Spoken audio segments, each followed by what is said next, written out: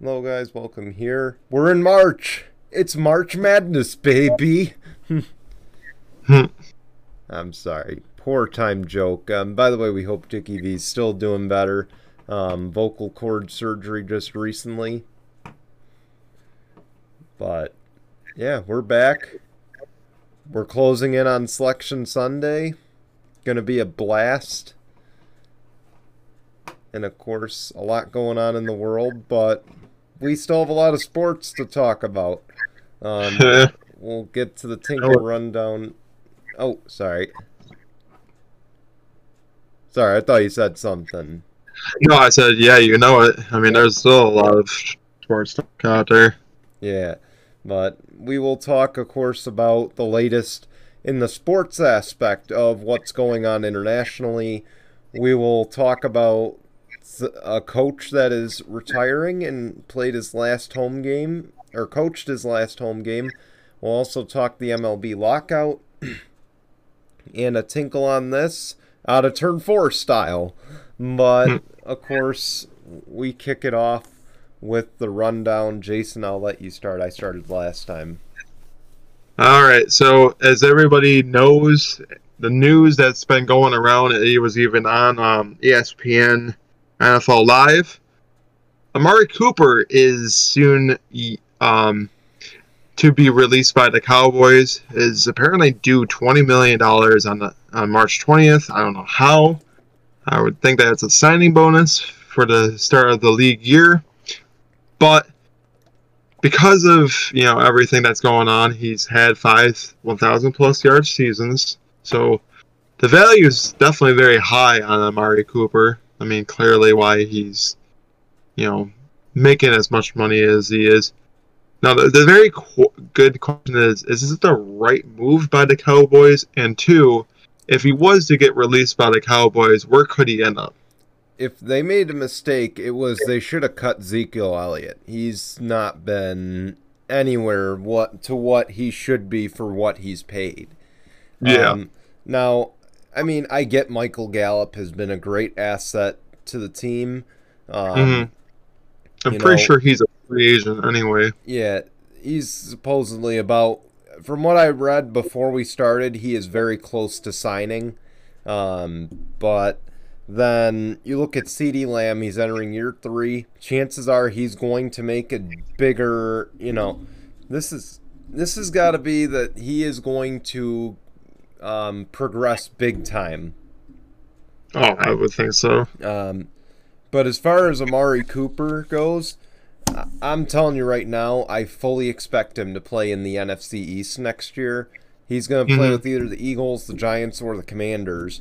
Because let's face it, we've seen this all too many times where a player gets released because he was due a lot of money, and he said, okay, well, now I'm going to go to a team where I have to play you 2 times a year and be a thorn in your backside. Right. So I would more bet toward the Eagles because Jalen Rager is not good at all.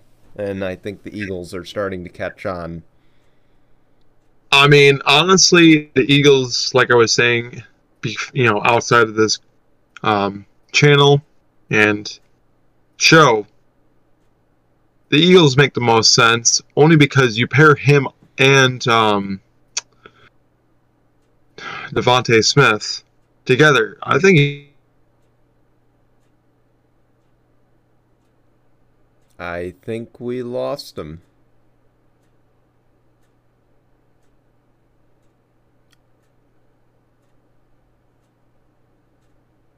All right. Since we lost him, you know. oh, there he is. I think it's my internet. That's wonderful. It's the next level. There's a lot.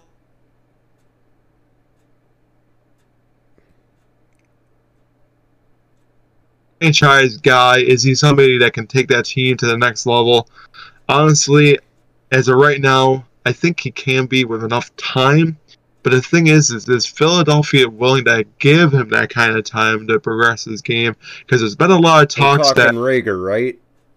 No, we're talking about Jalen Hurts. We're Oh, talking all about right. Jalen Hurts. We had a little bit of a technical difficulty, so that's why I just wanted to get that out there. I didn't want to Oh stop rolling, so no, I was talking about how if can Jalen Hurts be the guy to be able to help this team? Say like if they were to get Amari Cooper, can Jalen Hurts become a better quarterback with two of the best receivers Jalen probably in Hurts. the NFC West or NFC East? See, Jalen Hurts will get comparisons to Lamar Jackson, but Well, yeah, Jalen Hurts to me is more of a Kyler Murray. But I feel like he's in a better situation than Kyler Murray. He has better coaching. Of course, I'll talk about that in my part. Um, but I feel like Jalen Hurts is going to have a breakout year. I can yeah, see it happening. He's already progressed big time with the running ability, but add right. another receiver in there. I, I'm telling you, I would not be shocked to see the Eagles make the next step forward. Yeah, I mean, I think they can. Because I think I already kind of saw that this past season. I mean, when they made that playoff appearance and were the second best team in the NFC East. So I think that they had the ability to do it. So Hmm. moving forward, it was also announced that Cole Beasley was granted the permission to seek a trade. Um, is this the right move by the Bills? I don't think so. I mean, I would love to see Buffalo keep all the receivers that they have, but unfortunately, they are in the negatives in cap space, so something has to be done. Hmm. And the better question is, who could they get in return?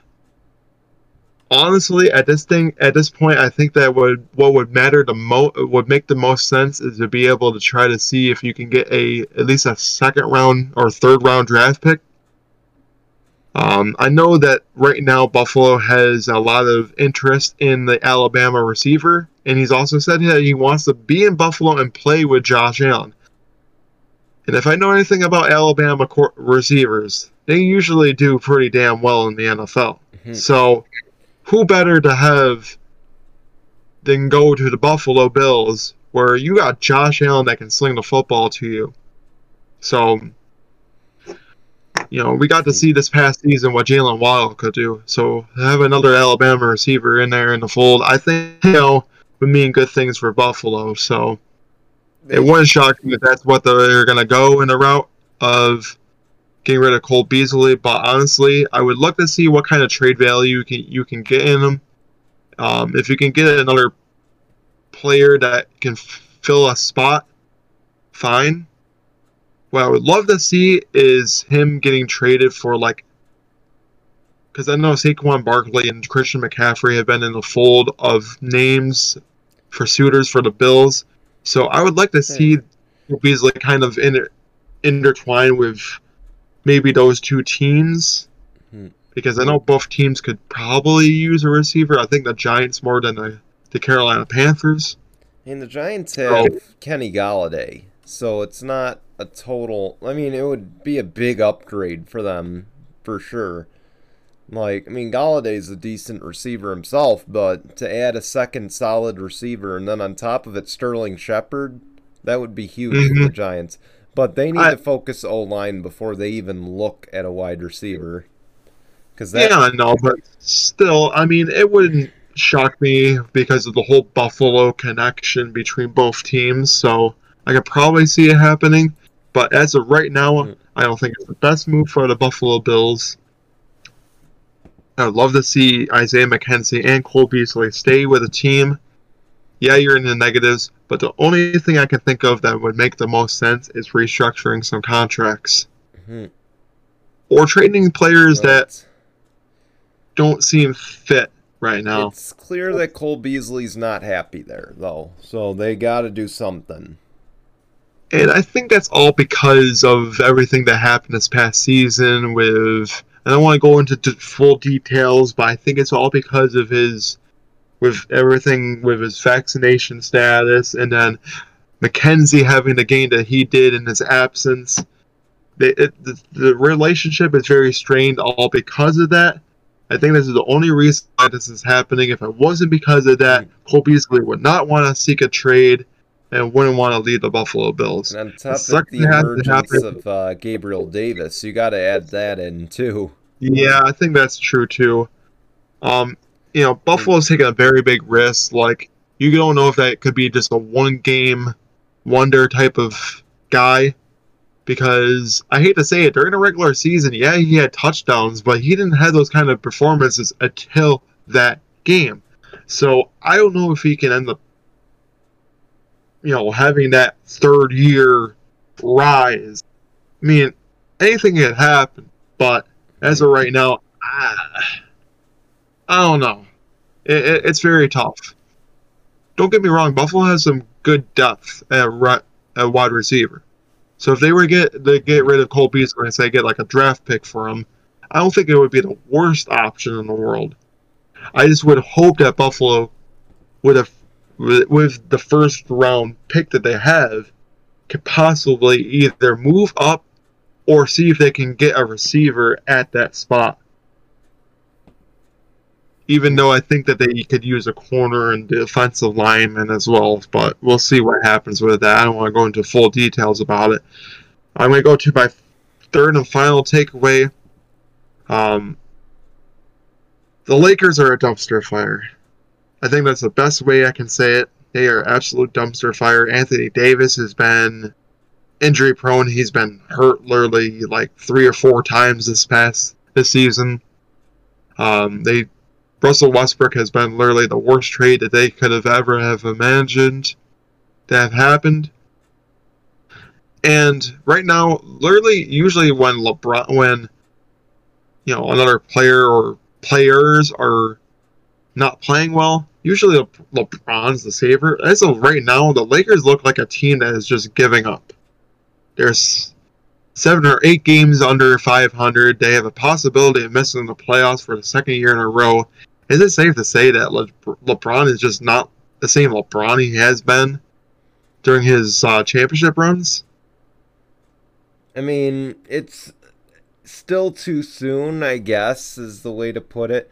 I mean, yeah, it's a struggle, but also the West. I mean, look at the West. I mean, and then compare it to the Cavs when he had absolutely nobody with him. I mean, literally every player was supporting cast at best. Right. So, this makes up for that year where, LeBron went to the finals in the East, in a weak East with nobody around him. Right. I mean, he also made the finals with the Lakers in 2020. So I mean, but in 2 full seasons, just after that has just been crazy for the Lakers. They just got no answers.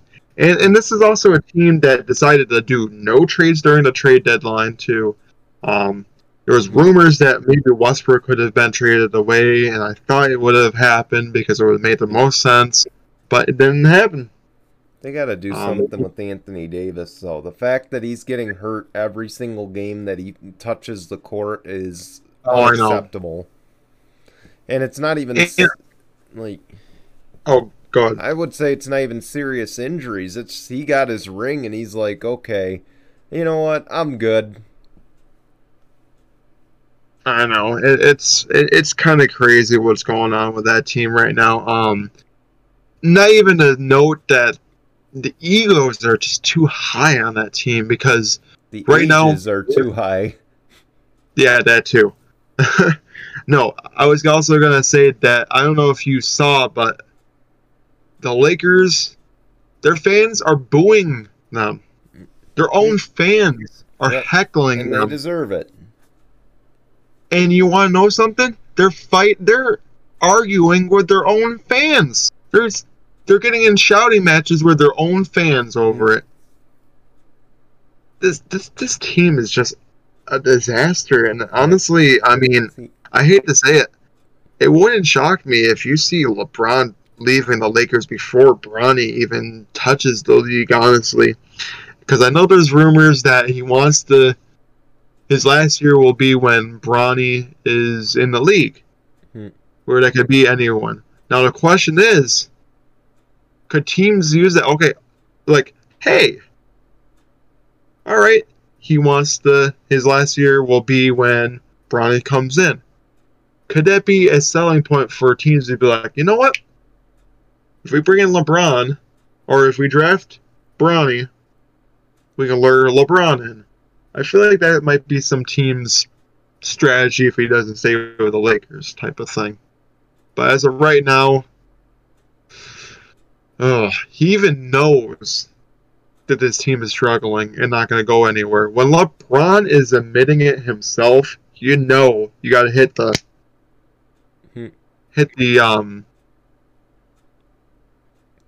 that button. You got to hit the reset button and be like, well, what do we have to do to make changes to the team? Whether it's something with the GM, whether it's I want to put the blame on Frank Vogel at all. I mean, the Lakers to me are slowly transitioning into the Cowboys of the NBA. Okay, they're slowly transitioning into that. Because rest in peace to Kobe, but they haven't been that relevant other than the championship year where Kobe passed away, unfortunately.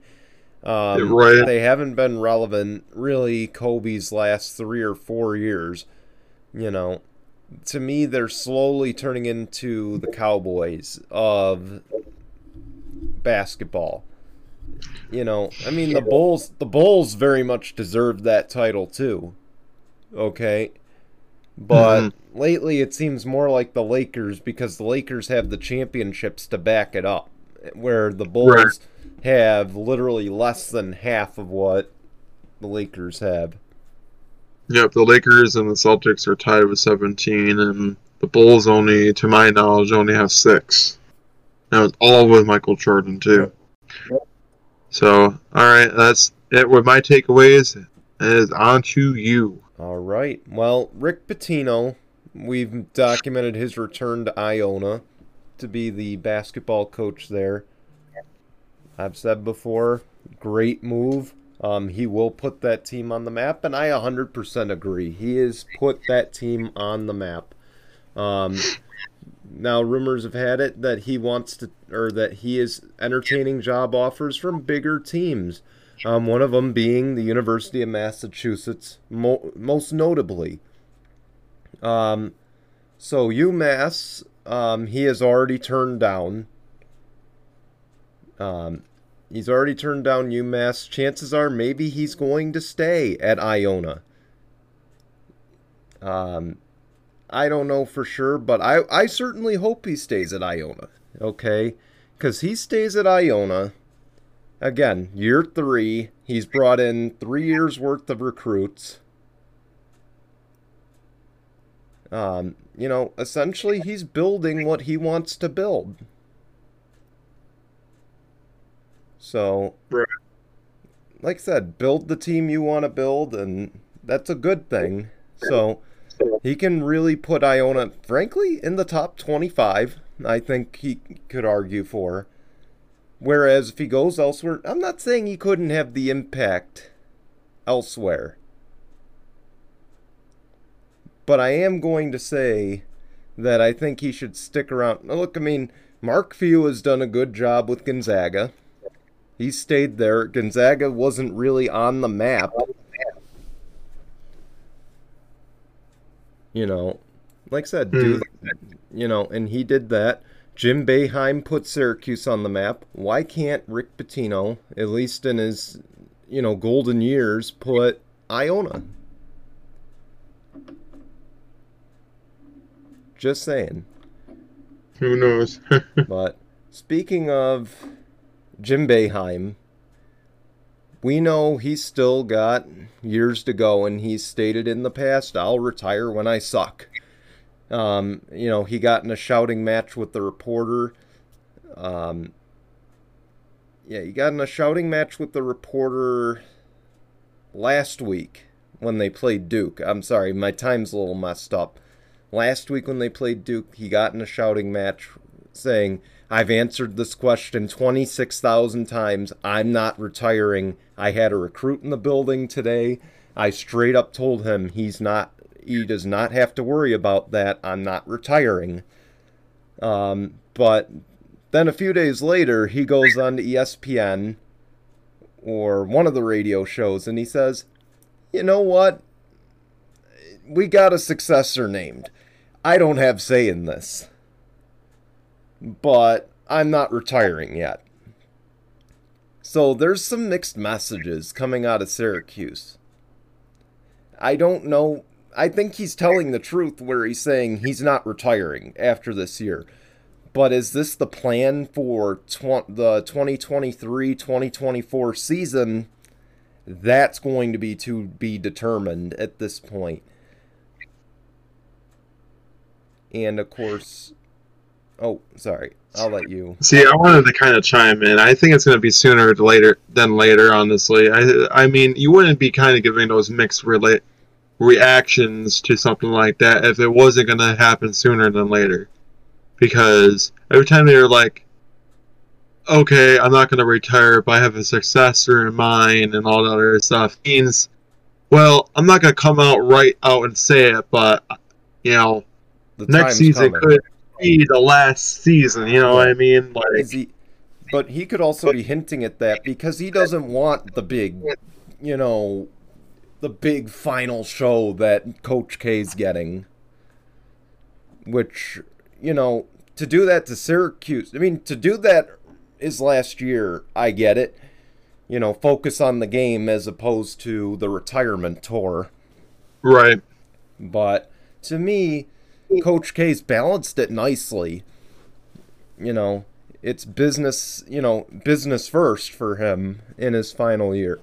As far as who I think that replacement is, unfortunately, here's the thing. I wanted Mike Hopkins from the University of Washington, of course, the longtime assistant to Jim Boeheim, the guy who was supposed to succeed him Buddy Boeheim's freshman year.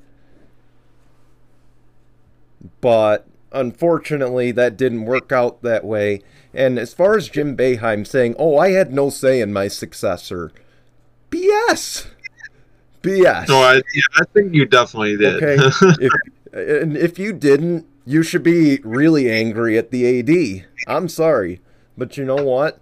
If I coach somewhere for 45 years, for almost 50 years, if I've been on campus for 80% of my life, helping out, whether it's coaching, playing, what have you, you should have a say. Okay? I've run a program. And that's why I think that, it's sooner than later. Like, you're giving out those mixed reactions. Mm-hmm. You can't just say that and be like, well, I had no say in your successor. And be like, well, I truly did have a say in it, and I might be retiring sooner than later, and it could be next season. Mm-hmm.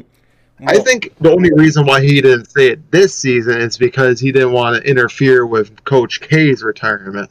That's the only thing I'm thinking. I think he's staying. I'm sorry. I think he's staying this next year because there's rumors already Jimmy Boeheim's trying to get another year of eligibility.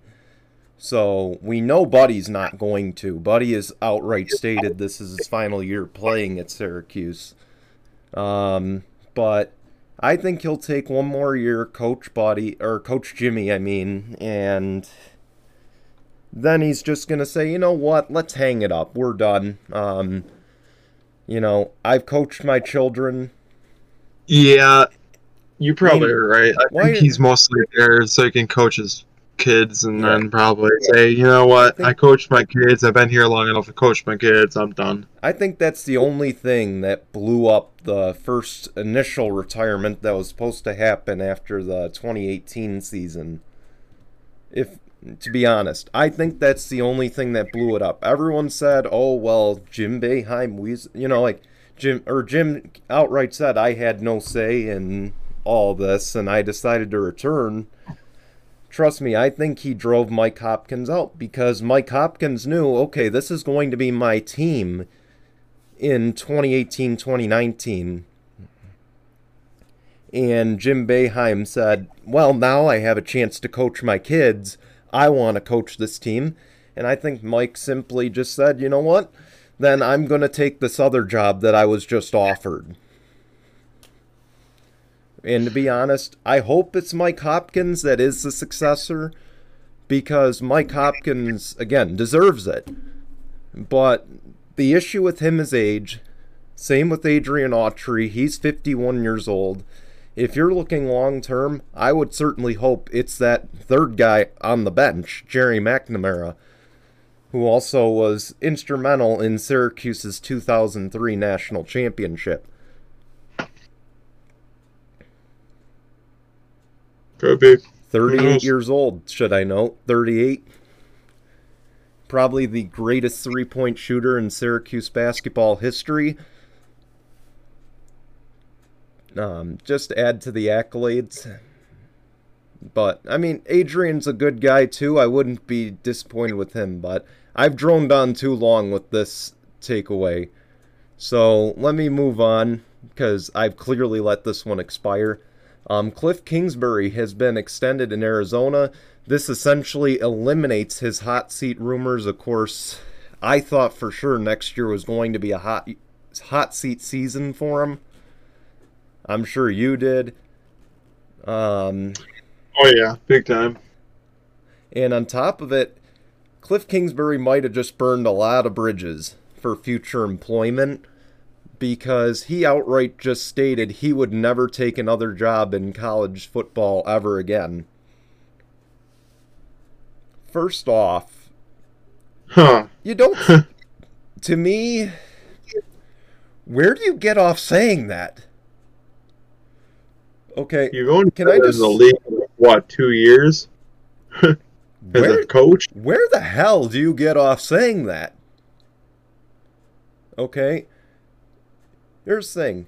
If anyone in your division has the leverage to say that, it's there are 3 coaches in your division who have the leverage to say that, and it's not you. Yeah, I know. Okay, Pete Carroll has the leverage to say that because he's got Super Bowls to his name, and on top of it, let's face it, he's near retirement anyway. Who gives a shit what he has to say? You know, Kyle Shanahan, he's a guy who's going to always bounce on his feet in the NFL, so he doesn't ever have to worry about taking a college job. He's also made a Super Bowl. Yeah. So 2. He's made 2.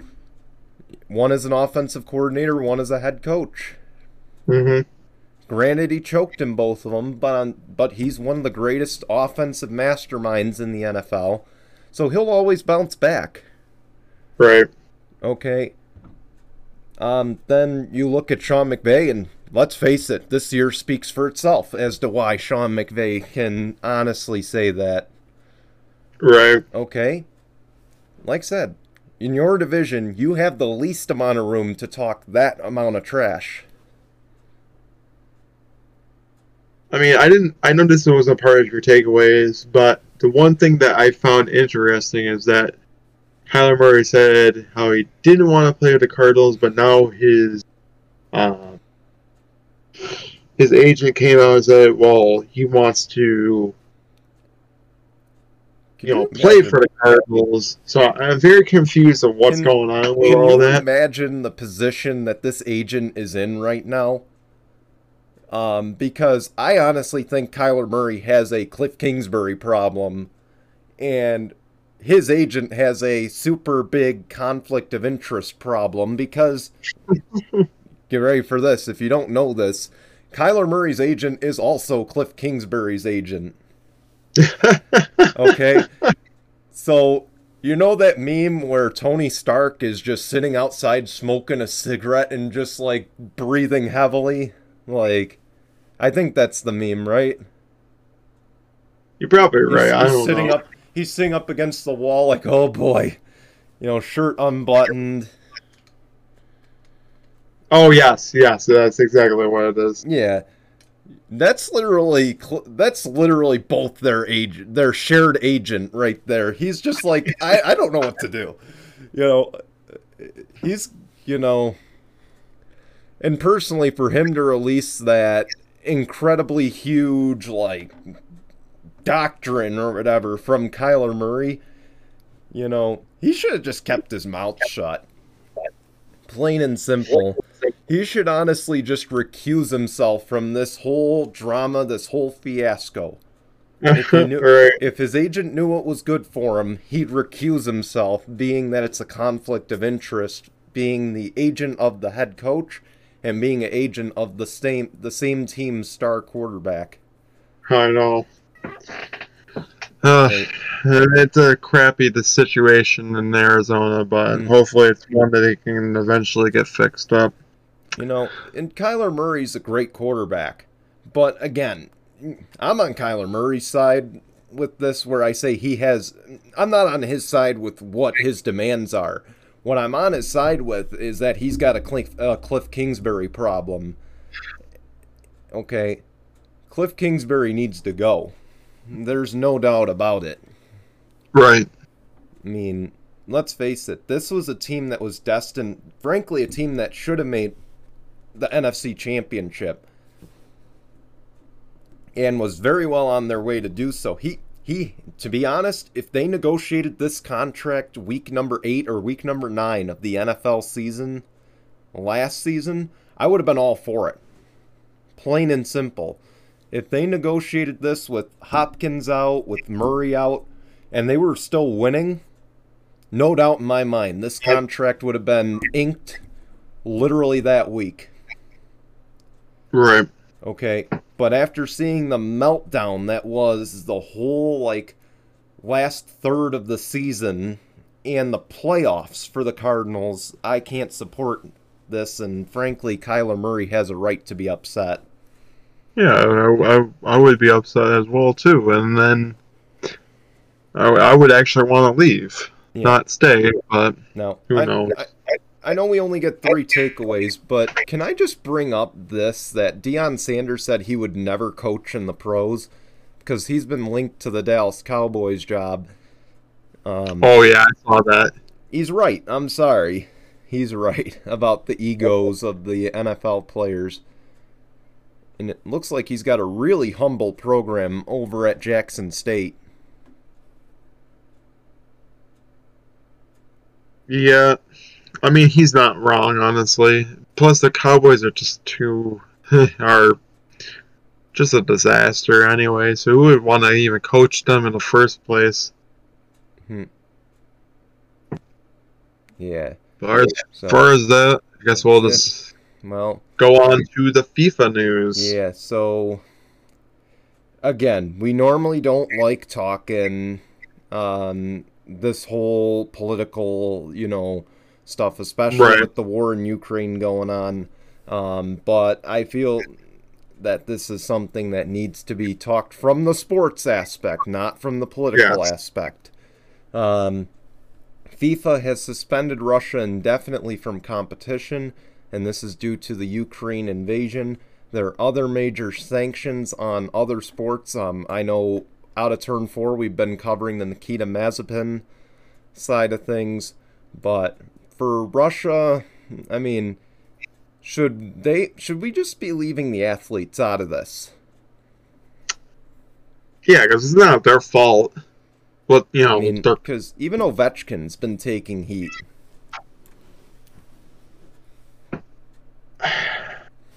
Honestly, I don't think the players should get punished for it at all. Let them play it out, and if people want to boo or cheer for them, let it happen. But honestly, I would say leave the athletes out of this because it's not their fault that, their home countries are fighting each other. But I will say, what I did like is that Alex Len is actually from Ukraine.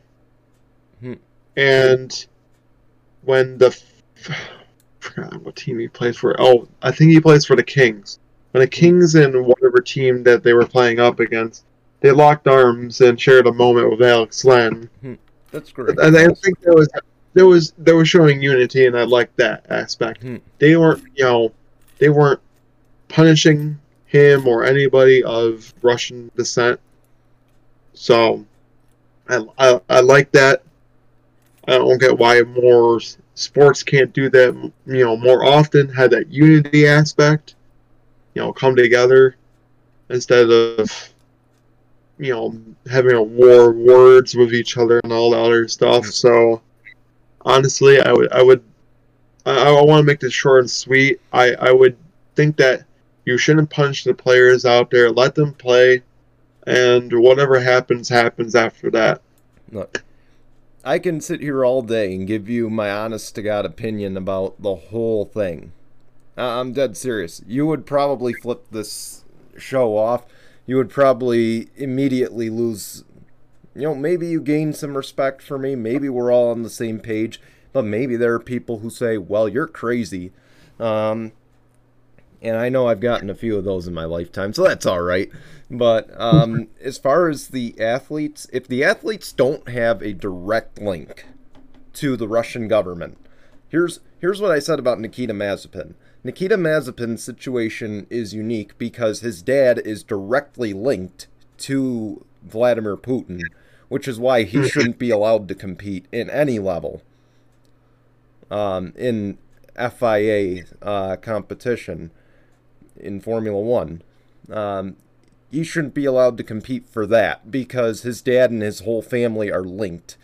Alex Ovechkin, he probably should be allowed to compete because he's not directly linked. He's not the one giving the advice to attack.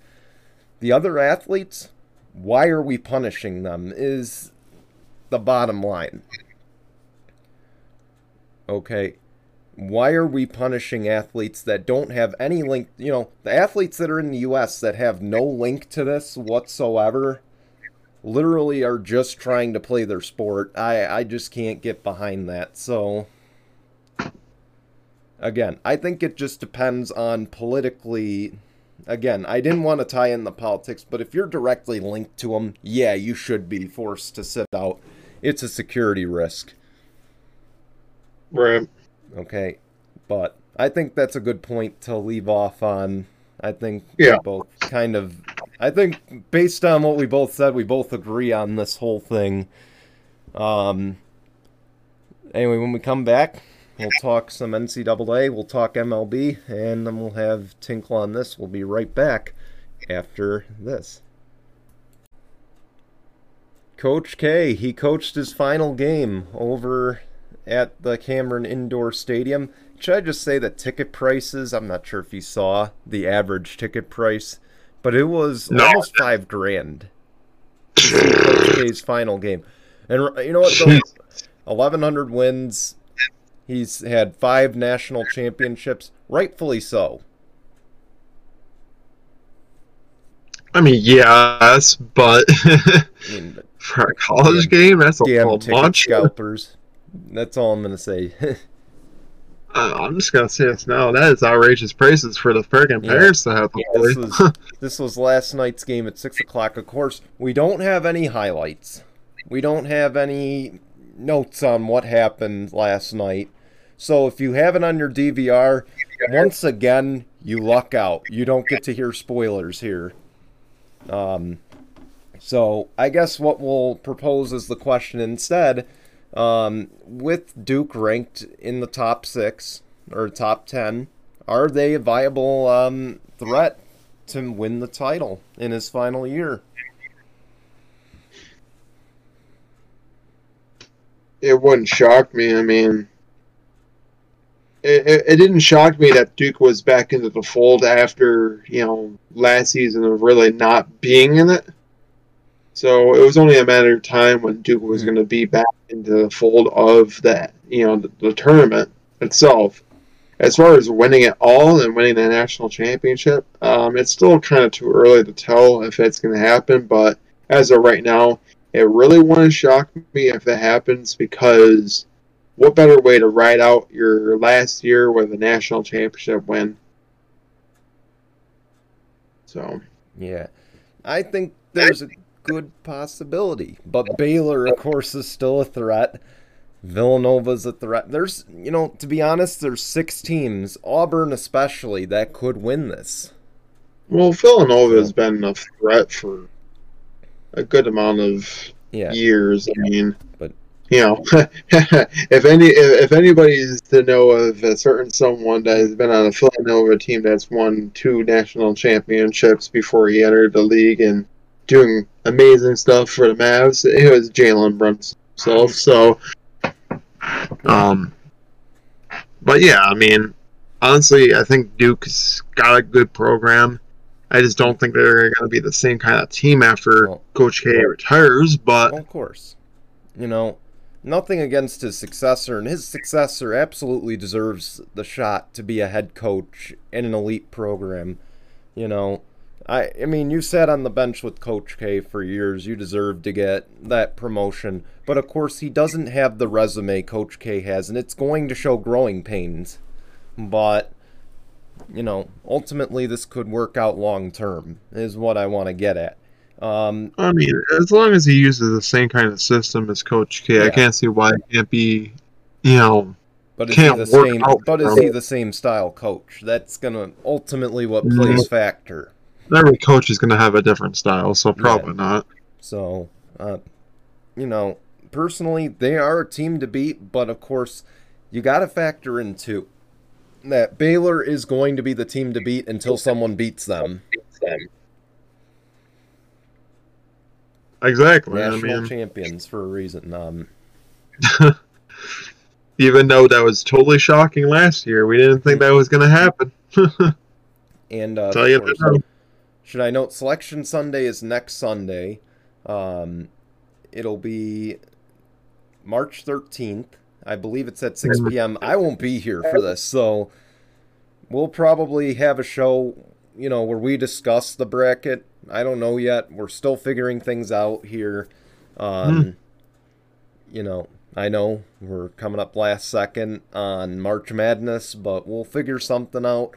I certainly would love to reveal brackets on here, but it's all going to depend on our schedules and whatnot. Exactly.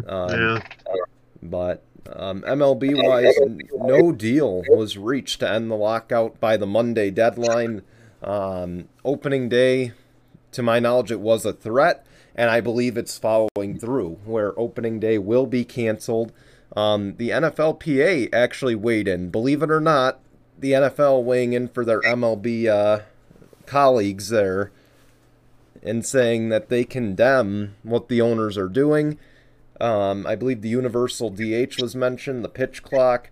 That's a few minor things, but I think it's on the compensation end in terms of like guaranteed contracts and whatnot that I believe are holding it up. I haven't read too much into it, but we won't have 162 games this year. What are your thoughts here?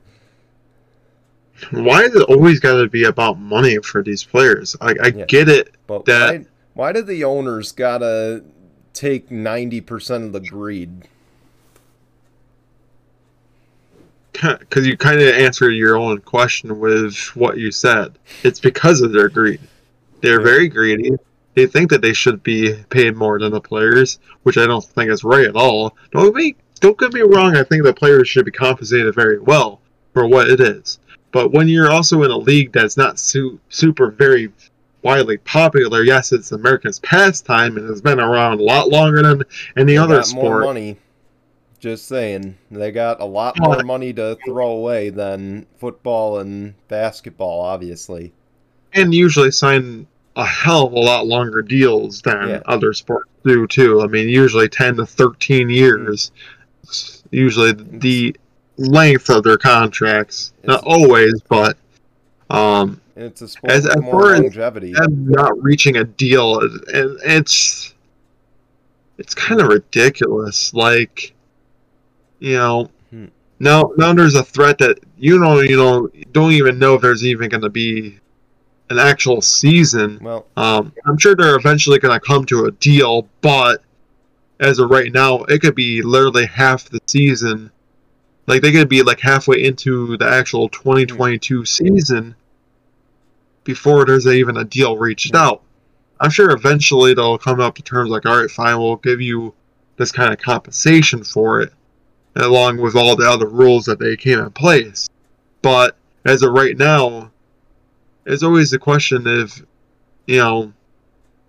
the players are always going to be, wanting their end, and the owners are always going to want, to come together with the players and agree on something for a collective bargaining agreement.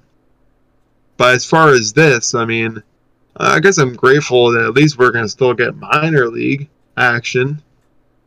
And they're the big winners. In the latest. Nobody wins with MLB Lockout. But, I shouldn't say that anybody wins by it. But let's face it, the minor leagues win, okay? Because, let's face it, now we have a summer, potentially, with no baseball. The minor leagues are going to get the exposure that they normally wouldn't get. On top of it, the people that don't, or that spend the money to go to these MLB stadiums, the people that need to be in the stands at least for a couple games a year, they are for sure going to buy those minor league tickets. They're going to want to be a part of the action. And, ultimately, like I said, minor leagues win at the end of the day. Is all I'm going to say. It's terrible to say anybody wins in this situation, but they do. The thing is I want to know is, because of the lockout still happening, could some of the pros, while this is happening, could they play in a minor league? That's what I want to know. So this is my understanding. Of course, baseball has a 40-man roster. This includes the 25 that are in the majors, and then 15 minor leaguers. Those are the players that can get called up throughout the year. I believe without waivers, they can be called up throughout the year. And the ones that are not on the 40-man roster are not represented by the MLB Players Association. They are technically not a part of the MLB roster. Mm-hmm. So because they're not, and they're not a part of the MLBPA, they can play this summer. So that is why I believe, if I'm saying this correctly, I'm trying to piece it together here. That is why minor leagues can still play, but major leagues cannot. It's honestly crazy what's going on with all of that. I mean, you're probably right. I think the attendance a lot higher than it has in the years past, because people are still going to want to see baseball. It won't be major leagues, it'll be minor leagues, but I think that's what's going to draw people to start coming to the minor league games, because, hey, yeah, we don't have major leagues, but at least we still have baseball to see. So I think that's what's going to draw people, is like, hey, well, because of all this happening, I can still at least go out and see games. It just won't be at the same kind of caliber, the same kind of competitive nature to the extent of what the major leagues bring. But as of right now, I don't think there's going to be a time frame as of right now where they're going to end this lockout. It could happen for a majority of this year, or the majority of the remainder of the year. I think it wouldn't shock me if they don't end up getting something until at least the summertime. Honestly, I mean, yeah, it all depends on if the owners are willing to budge and compensate the players of what they think that they should be making. Yeah. So now, one development that did happen this week, aside from the lockout on the baseball side, I didn't have this in our notes, but when we do return, we'll be without a CEO of a current baseball team. Can I just say real quick, Michael Jordan, Phil Jackson, hell, I'll even add Tom Coughlin into this. What do those, and John Elway, what do those four have in common with Derek Jeter, besides being at the top, the top level of their sports? Don't they own a baseball team or something like that, or they're all owners? But are they the best? Definitely not. Yep. Derek Jeter has stepped down as the CEO of the Miami Marlins. after trading away half his team to the New York Yankees, after trading away Giancarlo Stanton to the Yankees, is what I should say. After years of 100-loss seasons, borderline playoffs, 2 fans in the stands at most, and no, I'm not talking about the COVID season. So that's kind of bad. Let's just face it, that was doomed to fail from the start compared to the others. I mean, Tom Coughlin at least was expected to have some success in Jacksonville, building them up. Right. But with a name like Michael Jordan, you're expected to have success, and the NASCAR side, he's having success. Don't get me wrong, the Hornets are not exactly terrible, but they're not good either. Yeah.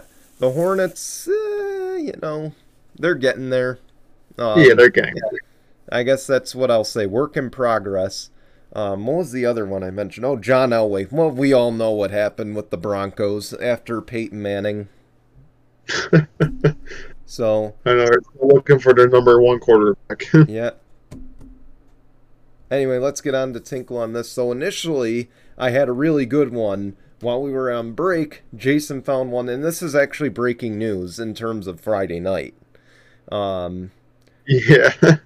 I'll let you see this one. You're the one that found it. This is crazy. So the the Timberwolves and the OKC Thunder were playing in Oklahoma City, and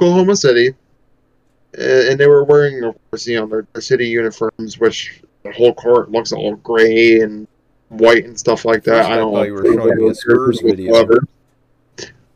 But as it was seen, Timberwolves player there, McLaughlin, ended up stealing the ball. Thinks he's going to have a very easy layup, to find out that the OKC cleanup crew is still on the court.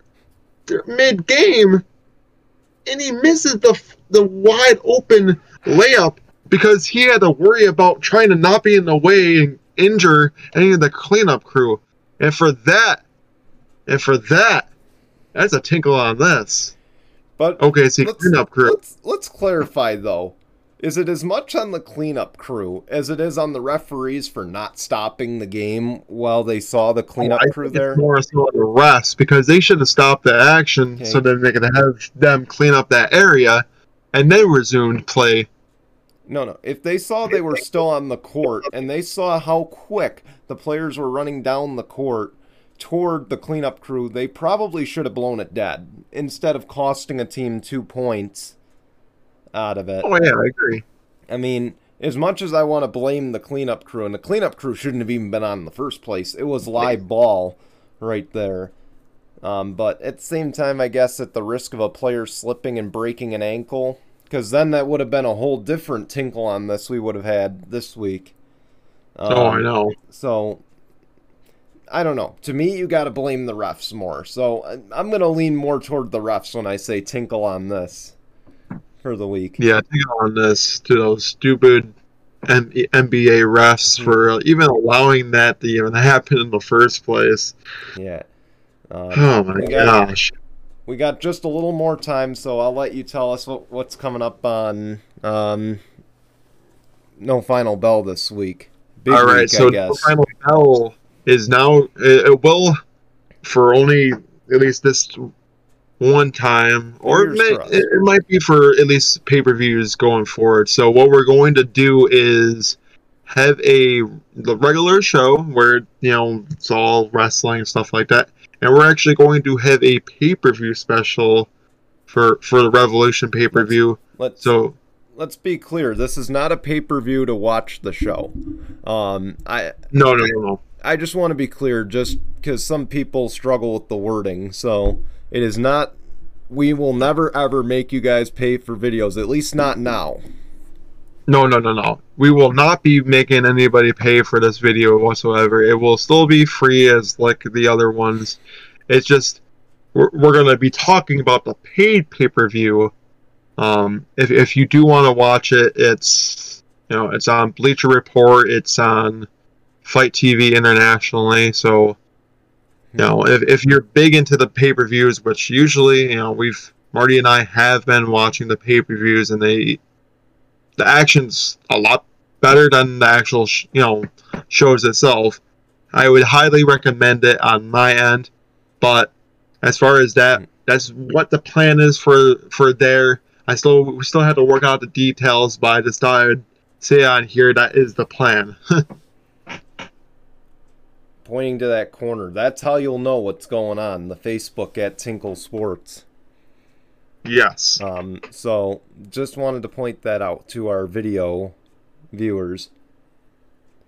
But as far as out of turn 4, what is going on with that, Brian? Right. So I missed something, and this was actually our initial tinkle on this. So consolation prize goes to Scott McLaughlin celebrating his IndyCar victory, and he jumps off the car, wipes out on the ground. Hey, I'm sure he wasn't feeling it then because he was just happy he won the race. Oh, I'm sure he's feeling it now. He's feeling it now, and he's testing over in Texas, I believe, right now. But coming up on Out of Turn 4, of course, we'll recap the Vegas race weekend, the second race of the West Coast Swing for NASCAR. We might dive a little bit deeper into the Nikita Mazepin situation, depending on if any big developments come up. We have some news on SRX as well. We'll hope to get to, but mainly we will focus on the Vegas side of things and, of course, make our predictions for the final leg of the West Coast Swing at Phoenix. So, again, 5 p.m. Eastern for us on YouTube and Facebook Watch for Out of Turn 4. For Jason's no final bell there, I believe it's 5 p.m. Eastern you guys are still planning on? Yeah, so YouTube? What we're planning on is, for the regular show, probably, I want to say probably at least like earlier, before 5 p.m., and then the pay-per-view special at 5, before Rampage, or before Dynamite premieres, the same night. Because Dynamite is usually always at 8 p.m., so we'll recap the week, prior, probably earlier in the same day, and then probably later at the 5 p.m. slot will be the pay-per-view special, talk about the events that'll lead into, the whole new cycle before the next pay-per-view in May. So I didn't want to, confuse everybody of everything that was going on there. That's going to be the plan, is, the week before, everything that way, earlier, same day, and then later on Wednesday we'll be recapping the pay-per-view before, the new week of action. So again, just noting where I'm pointing. I just want to be sure you all see it. I know I look like I'm like insane pointing like that, but on the social media, on the Twitter, it's literally and right below Jason. You know where to follow us. So, but we want to thank you for watching. Selection Sunday is next Sunday. We'll probably have a lot of conference tournaments to talk about here. So just get ready. And of course, we'll be back next Sunday with Sunday Morning Tinkle. Until then, goodbye, everyone.